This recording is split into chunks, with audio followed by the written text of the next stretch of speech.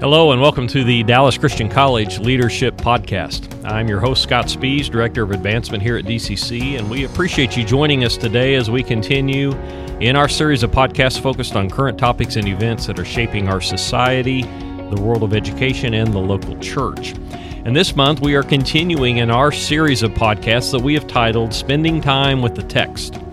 For the weeks leading up to Easter, several of our DCC faculty members are sharing their unique insights and revelations into Scripture texts with the purpose of helping us all grow as followers of Christ who are able to correctly explain the word of truth, as the Apostle Paul encouraged Timothy. Joining us today is Dr. Eddie Sanders, the head of DCC's Practical Ministries Department. Dr. Sanders has been a faculty member here at DCC for 5 years now and has been a guest on several of our prior leadership podcasts over these last couple of months. So, Dr. Sanders, glad you're here. I'm going to turn it over to you and let you share the passage and actually passages of Scripture that you have studied and prepared for this episode. Thanks, Scott. I want to teach you an easy Greek word. You ready? Now, Mark Halen might tweak my pronunciation, so just bear with me here. And there may be a little southern accent in this Greek word. Fair enough. Chairo. Chairo? Chairo, yeah. Oh, Cairo. Yeah. Good try. Again, Mark Halen would certainly tweak that for both of us. But you know this word, and this is a very important word in the church, in Christianity, in Matthew's gospel especially. It's the word that means rejoice, or the noun form joy, or cheerful greetings. Let me give you some examples. When the Magi, those scholars of the stars that appeared to have supernatural insight that God was doing something big in their time, when they see the star, they are overjoyed. Matthew tells us that's the word Cairo there. Okay. They're overjoyed. And the text says they kairei. They've been searching for months, maybe years. Now, bam, here's what you've been waiting on. It's kind of like when a child is finally born or graduation arrives. It's like, yes, this is the day we've been waiting on. Finally, that's the type of joy they felt. They knew something big was happening in the heavens. Mm-hmm. God had communicated to them, and they're like, finally, yes. It's a birthday type of joy. It's exciting. It's good. Next, Jesus uses this word, according to Matthew in Matthew's gospel, overjoyed a couple times in his teaching.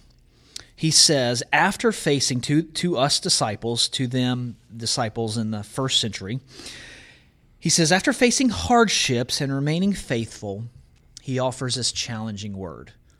You face hardship and trial, rejoice, or be overjoyed, because great is your reward in heaven. We all know that passage from the Sermon on the Mount, as it's called. He encourages us to kairei, to rejoice. Finally, in Matthew's Gospel, this is where the kairei joy theme really takes on some serious significance. We're in the Garden of Gethsemane.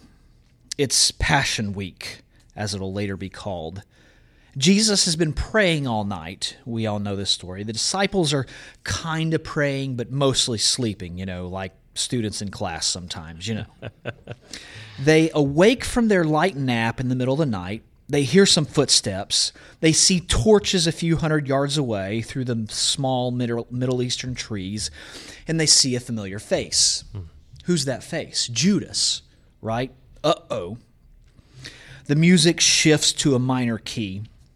But Matthew records Jesus saying something almost unbelievable.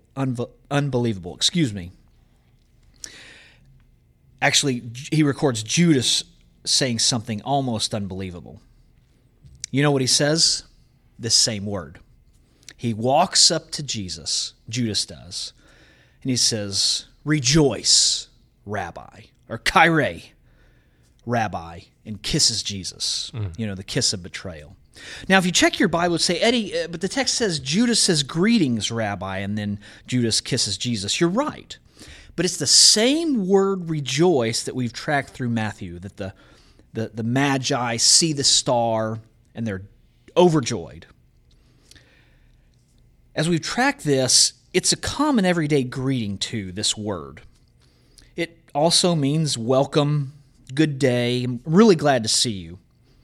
Maybe a close equivalent is when you land in Hawaii for a vacation of a lifetime, right? You saved up, you finally made it to Hawaii, you get off the plane, they put the lei on you, and what do they say? Aloha.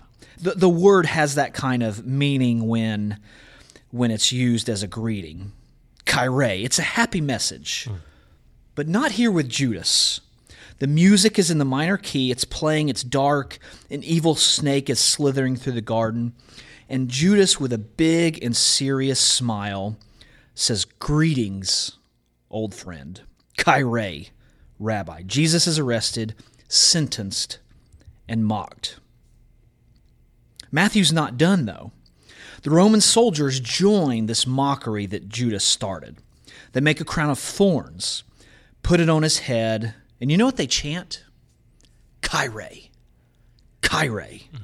Kyrie. That word is translated when the soldiers say it as "Hail, King of the Jews." That word "hail" is the exact same word. And when I stumbled upon this, I was really struck because Matthew is weaving a very powerful, unique usage of this word throughout his story. So Passion Week, as you know, and we believe in the church, concludes with his death. And we move into the next week.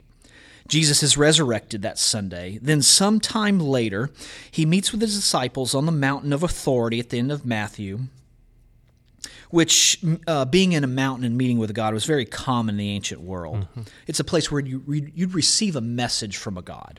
Right. All the religions believe that. He stands there, Jesus stands there as God, alive in the flesh, and he speaks. And Scott, guess what word he starts with? Well, I'm going to guess it's probably Cairo. Kyrie.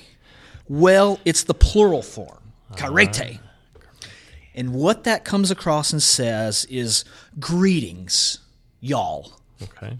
To get the southern aspect to it, it's the plural. He says this to his friends, and this is the last time Mark uses this verb form. I imagine the feeling is like when you've been in a sports arena and your team won the big game finally, maybe a football game or 3 in the 90s. Most of us have experienced this. We cheer, we yell, we high-five, we're excited. You know what we're doing? We're kyrie-ing. Now, I just made that word up, but we are rejoicing, we're happy, we're celebrating. We have so much happiness that we must emotionally express it. And I think that's what Matthew has been leading up to here. That's what's at the heart of Passion Week. Because of the resurrection, we can kyrie even after betrayal. We can kyrie in the midst of loss. We can kyrie in the midst of difficulty. We can rejoice no matter what. I mean, death has been conquered. Yes. Because Jesus flipped death on its head, just like he flipped Judas's false, ironic, mockery greeting of joy into a real one when he greets his friends and says, I know the soldiers just said this, but it's actually true. Hail, King of the Jews. We can kyrie because Jesus revealed that the soldiers' kyrie was actually 100% accurate. Now, they failed to include that he was king of life because he conquered death, which means we truly have life as believers. So during this Passion Week, I hope you will rejoice no matter the betrayal, no matter the loss, no matter the struggle, no matter the difficulty, no matter what's out there, we can still rejoice. Does that make sense? It does. And that's a great word of encouragement, especially as we enter this season in 2021.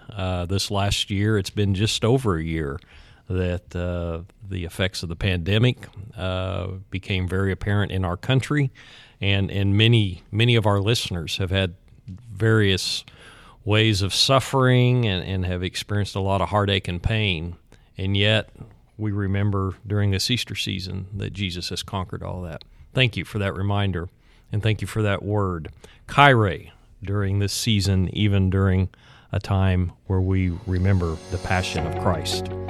Thank you for tuning in today to Dallas Christian College's Leadership Podcast. We encourage you to share this on all your social media platforms and let others know about this. But we pray that during this Easter season, during this season of Lent, leading up to Passion Week and the celebration of the resurrection, that you'll be encouraged, that you indeed will experience Kyrie in your life. If you'd like to know more about Dallas Christian College, you can check us out at our website, www.dallas.edu. But in the meantime, take care, stay safe. Thank you again, Dr. Sanders, for joining us. Have a great day.